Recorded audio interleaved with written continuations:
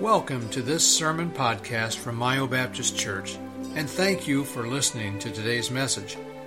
We pray that God's Word will be an encouragement to you and a reminder that the Bible has all the answers to living a successful and fulfilled life. Again, thanks for listening. We now join the service in progress. I forget the memory of it anyway, but nevertheless, I went to this wedding, and as you typically do when you've got people that get married, they're at the front there, and they kiss, and then everybody takes and either does this with their glass or whatever, does something to get the couple to kiss again, okay? And you have fun with that. Well, I'm over here, I'm sitting next to my brother-in-law, Aaron, and we're sitting there, and it got to the point where the glasses were no good anymore, and people would sit there and start pounding the table, and then a group way over there instead of Jim pound the table, and then the couple would kiss. And then Aaron and I were over here, and we'd pound the table, and the couple would kiss. And then that side got a little bit more intense, and we got a little more intense. And I finally looked at Aaron at one point, and I said, hey, the next time we respond, you and I jump up on the table, and let's go like this, okay? And he's like, okay. So they all of a sudden, they went, a bunch of them over there. And I jumped up onto the table, and I went, and I realized I was the only one there. And I looked down at Aaron, hopped down. I said, I'm going to kill you. I was embarrassed, and many of you are saying, well, you should be. How terrible. I know. And you're wondering, who do we have in front of us preaching this morning? Pray. Just pray. That's what pastor does every single day, is pray. And, but really what went through my mind is after I have grown up, I don't get on tables at weddings anymore, just so you know that. But ever since that moment, one, it thoroughly embarrassed me, and as time has gone on and I've grown and hopefully growing more dignified in my response at weddings and so forth, I've always looked back and thought to myself, my father-in-law, he already was a little struggling with this wedding in the first place. And he probably was at this wedding, and when he saw that, Karen, that boy is on a whole nother level. And he didn't mean that in a good way, okay? He probably is wondering, what in the world? Well, I want to talk to you what it is to be on another level, but not that kind of level this morning, okay? I'm talking a dignified, growing in Christ on another level. And I want to ask you to take your Bible and turn to John chapter 21. John chapter 21. John chapter 21. This really, as I told you on Wednesday night, those of you who were here, I look at my time, and it continues. My time continues. I don't know, it could be 10 more years. I have no idea. I put that in the Lord's hand. I have no interest of anything right now but preaching God's Word here, discipling people. I love being here, love Pastor and Sharon, and I truly do feel like their son in so many ways, and we have a good time together. But I will tell you, one of the sweet things I've gained since I've been here is, one, a love for God's Word. When I'm counseling people, helping people, seeing God's Word unleashed has been tremendous. And it has been a rich blessing to me. But that didn't come without going through some challenges, as it typically does. Typically, we don't just, it's very rare you come across somebody who says, I just wanted to grow in the Lord since I was a little child. Every once in a while, you run into somebody like that, and praise God for those kind of people. But the reality is, many of us require a little bit more motivation. And for me, years and years of craziness and various other things in my life caught up with me. And I have dealt with physical difficulties over the last 6-7 years. And I'm not going to try to explain it. That's not important here this morning. But the physical difficulties for me, from a guy, and you know how this is. You look at 20 people in their 20s and 30s, and they sit there and go, oh, I hurt today. And you're going, really? Really? Try being 50. Try being 60. Try being 70. Whatever the case. You're like, really? Okay? And so that's why, one, I'm not even going to share it all. But there's something that happens. I've talked with many people who they say, yeah, when I entered into my latter 30s or early 40s, all of a sudden I began noticing this. And people are telling me, hang on there, wait till you get your 50s. And that may be. Each stage of life brings its own challenges. Well, I ran into some challenges. And it's not just because I turned into my 40s. It's because of poor choices. And because of the ways of living that God was showing me, you got to get rid of this stuff. You got to get rid of this stuff because I want to use you. And so it took going through stretching and pain to bring me to a place of really loving God's Word. And I don't know where you're at, but I know where this man right here in the book of John, chapter 21, and I want you to look at verse number 15. It says, "So when they had dined, Jesus saith to Simon Peter, Simon, son of Jonas, lovest thou me more than these? He saith unto him, Yea, Lord, thou knowest that I love thee. He saith unto him, Feed my lambs. He saith to him again the second time, Simon, son of Jonas, lovest thou me? He saith unto him, Yea, Lord, thou knowest that I love thee. He saith unto him, Feed my sheep. He saith unto him the third time," and I can just imagine there was probably more of a plea, "Simon." It's almost like, Simon, stop. Think about what I'm asking you. "Simon, son of Jonas, lovest thou me?" Peter was grieved because he said unto him the third time, "Lovest thou me?" And he said unto him, "Lord, thou knowest all things. Thou knowest that I love thee." Jesus saith unto him, "Feed my sheep." Now, you've no doubt heard this passage before preached, but I want to focus on one particular aspect of this, and you'll see this throughout the time. But Jesus was talking to a man who had a higher estimation of his relationship with Jesus Christ than was really truly present. And I get that because when you look back at Matthew 26:33, it was Peter who said, "Lord, hold it. Though all men shall be offended because of thee, yet I will never be offended." Christ is thinking, Peter. And Christ warned Peter, "You're going to deny me." But Peter wouldn't hear it. No. Did not Christ at this present time have the right to ask, "Peter, stop.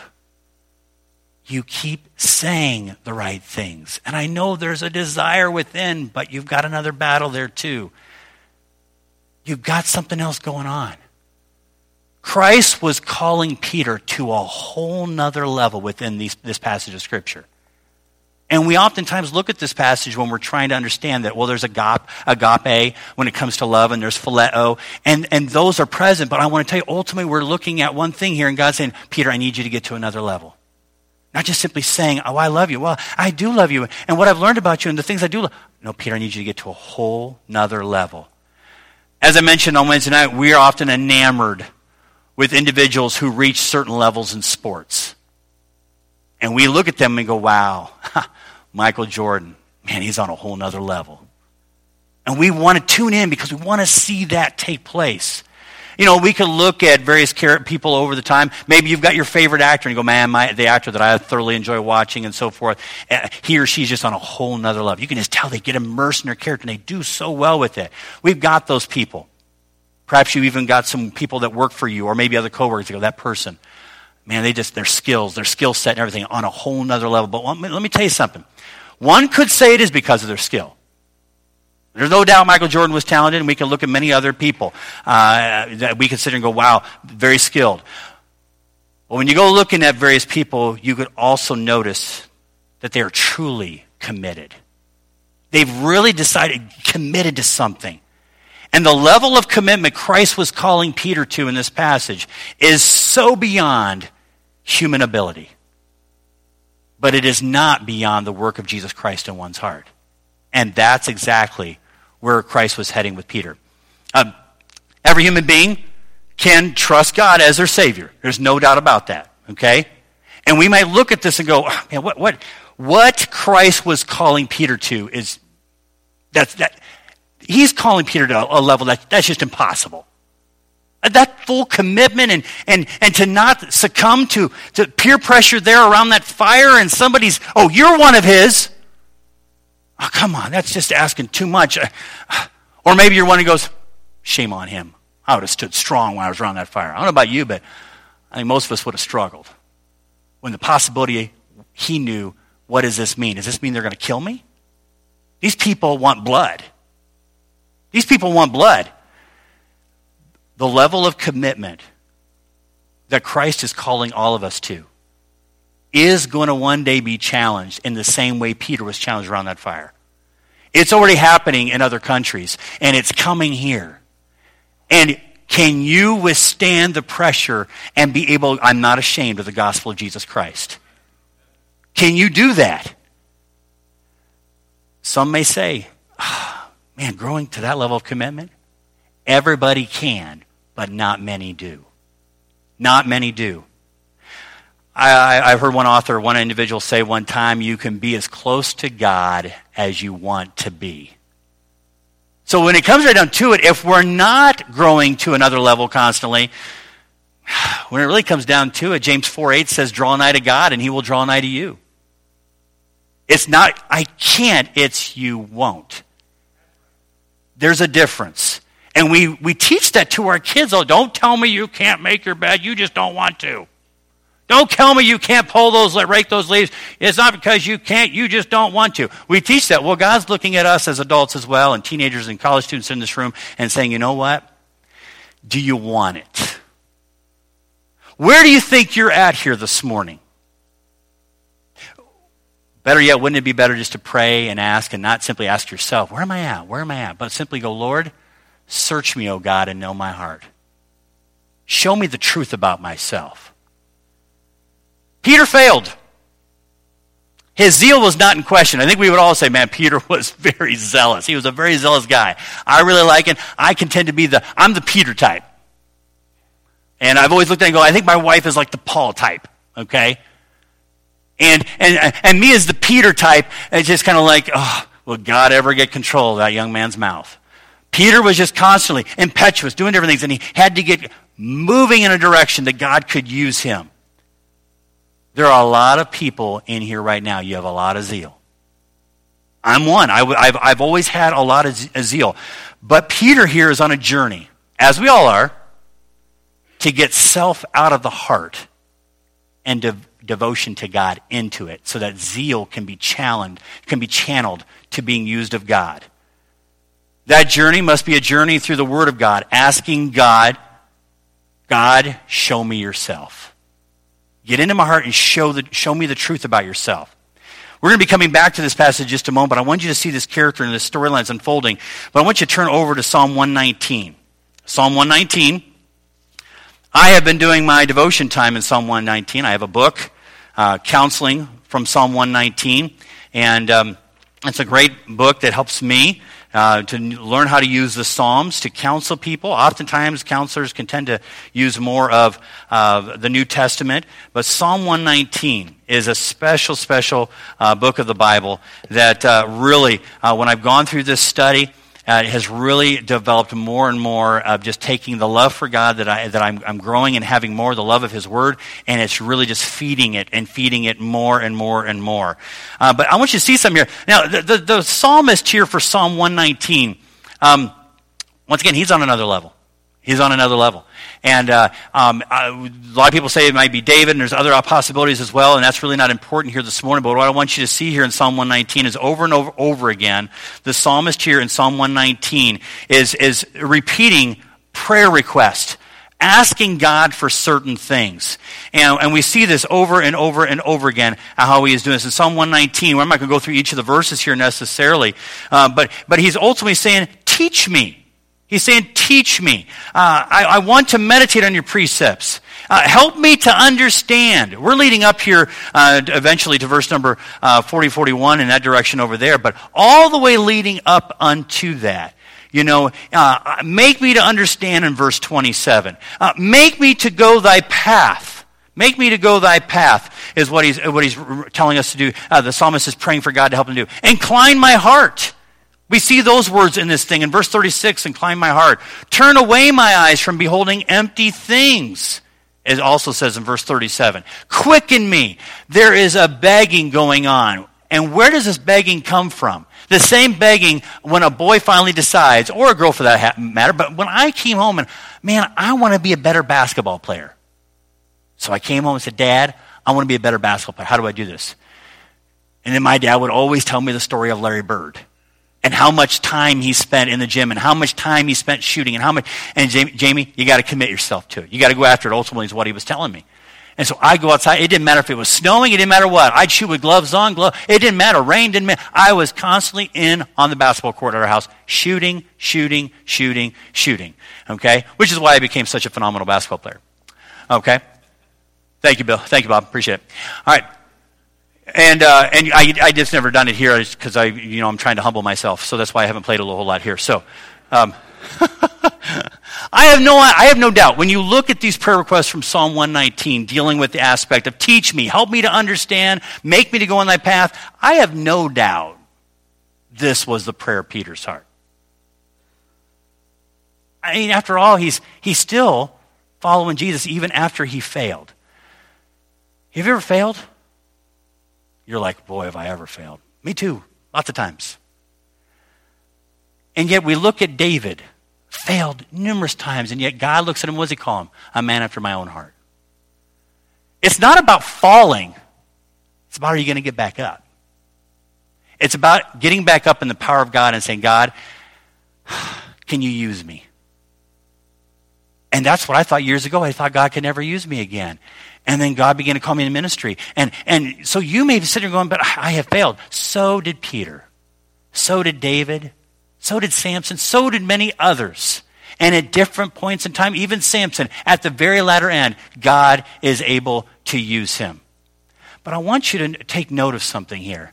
When we look back on John chapter 21 and Peter, consider the gentle approach Christ took to teach him. I look back at that. How many of us would write the script like that? How many of us would write the script? Darren, what's up with you, man?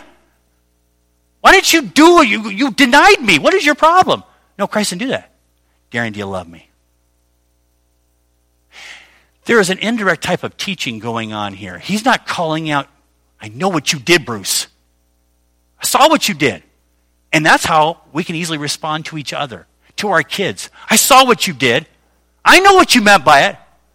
Now, there's no doubt Christ could call that out because he knows all things. But that's not the attitude Christ has in this passage. You can see a gentleness from our Christ because he knows Peter's heart. And he's gently, Peter, do you love me? Do you think that was the full question? Yes, it is the full question, but it goes so much deeper. And Peter's got to take that question and take it deeper than that. And Christ trusts that Peter's going to do that. He believes. Just as Christ was praying there in John, he says, I'm going to pray that your faith not fail. You've come into this world. I'm going to pray for all of you that you can overcome this world. And in me, you can. But I'm going to pray that your faith not fail. There's no doubt he's praying, Peter, I'm going to challenge you here right now. I'm not going to go in specifics because I don't need to, because I believe you want to walk with me. I believe that you want to understand. I believe that you want to go down my path. I believe you want to incline your heart to me. I believe, and how do we know this? Because in John chapter 21, he not only goes through this gentle questioning, allowing it to pierce his heart, to humble Peter. Peter begins to go into question, who's going to choose the new disciple? And he gives Peter instruction, and Peter submits. That says there's a heart inclined to his Savior. Peter goes, okay. And he accepts that, and he steps back. When you consider the gentle approach of Christ dealing with Peter, we think about the fact that obviously Peter had a teachable spirit. What is that teachable spirit? We just mentioned it. Somebody who says, Lord, teach me. Help me to understand. Make me to go down the path. I know what I'm inclined to, but please incline my heart in this direction instead. Turn away my eyes from beholding empty things. Obviously, the psalmist is saying, I know my temptation to look at the wrong things. Help it to go this way. Oh, please quicken me. I want to experience what it is to walk in newness of life. In Christ's approach with Peter, you can definitely see the Lord's mercy. You can see it. This encounter of love and mercy from the Lord was used as a stepping stone by Peter. And we don't have time necessarily to turn there, but I want you to keep in mind, how was it used as a stepping stone? Well, many of you know the story because chapter 21, where we're talking about here, is the very end of John, and you hop into the book of Acts. And we're talking just 21 verses later, in the book of Acts, he's a spiritual leader leading the group. Okay, let's follow the Lord's instruction and let's choose a new disciple. Let's go through these steps here. We're not to deal with judging anybody, anything. Let's move forward. And a short while later after that, God takes that same mouth that denied him, and he preaches that great sermon at Pentecost. I don't know about you, but when I look at that, I go, Lord, you can use me. You can use me. When we look at Psalm 119 and this psalmist prayerfully asking God, Lord, verse 38, establish thy word in me. We move down. Look at verse 39. Turn away my reproach, which I fear, for thy judgments are good. Behold, I have longed after thy precepts. Quicken me in thy righteousness. Let thy mercies come also unto me, O Lord, even thy salvation according to thy word. So shall I have there wherewith to answer him that reproacheth me. So this person is choosing to be taught, to understand, to go down the path, to incline their ear, their heart to God, to turn away from beholding empty things. And when you do that, expect attack. When you go down, people are going to question you. The world's going to challenge you. Even good friends, especially when you enter a trial.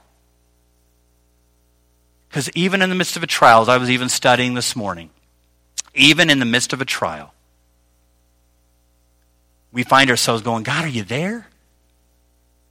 God, are you there? What I'm dealing with right now, the feelings are so strong, they're overpowering facts, and those facts lead to my faith. And Lord, I'm struggling. I mean, what kind of friends does Job have that they're coming and at first, well, it must be this or it must be that, and eventually they're going, I don't know. And they're not helpful. And yet the psalmist is saying, hey, the psalmist may have friends who are even starting to question things, or there's the enemy without, but all I know is we can see here that there's a type of reproach coming in his direction, and he's wanting to respond rightly to it. So he's saying, Lord, let thy mercies, in verse 41, come also unto me, O Lord, even thy salvation according to thy word. So shall I have wherewith to answer him that reproacheth me. I want you to notice here, the psalmist with this teachable spirit or a longing to be changed. That's what a teachable spirit is. I long to be changed. He says, I want to experience greater depths of your mercy and grace because I need it right now. I've been under this trial, I've been under this problem, I've been under this challenge for a long time. I want to go to another level. I want to be able to bear up underneath this pressure right now. I need greater depths of your mercy and grace. We see that in verse number 41. And in verse 42, because I want to be able to give a confident answer. That's what we see there. So shall I wherewith to be able to answer him that reproacheth me. For I trust in thy word. Increase my trust, increase my faith through this challenge. Take me to another level. Take me to another level. You can't get to another level unless you take what you're in right now and use it as a stepping stone rather than a stumbling block. If you allow that to be a stumbling block to yourself, you'll never get to experience the joy and peace that comes to people who are on another level. And there's no doubt every church has them. You think about this church here. We can sit in our office sometimes and go, okay, who are some godly spiritual people we know within our church? They're not perfect people, but they're people that we know are on another level. You know who they are. If you were going through a difficult time and you needed somebody to pray, you got people, why don't you go talk to that person? No, and you're going over this direction. Why don't you go talk? No, I'll go over that direction. It's because everybody in here, you know people in this congregation who are on another level in their spiritual walk. And you know that when you go talk to them, it won't be full of a bunch of air, but it will really be something that you can continue to build your spiritual life on. It will be sharp. It may be sharp even. Iron sharpeneth iron. But you know it will be, that it will be done in love and it will be a good thing. Isn't it great when you're going through challenges? I think about Deb Gussler. To be able to go in and there's a bunch of food there, provided by our church. She speaks of our church to her family when she has opportunity, but it's great to have the act of love right there in front, and she can confidently come in and go, that's my church. Isn't it great when you get to know God on such a level that no matter what anybody says to you, no matter what negative thing is said, no matter what kind of pressure you feel from without, you go, I'm not moving. How can I move? I know what God hath done within my heart.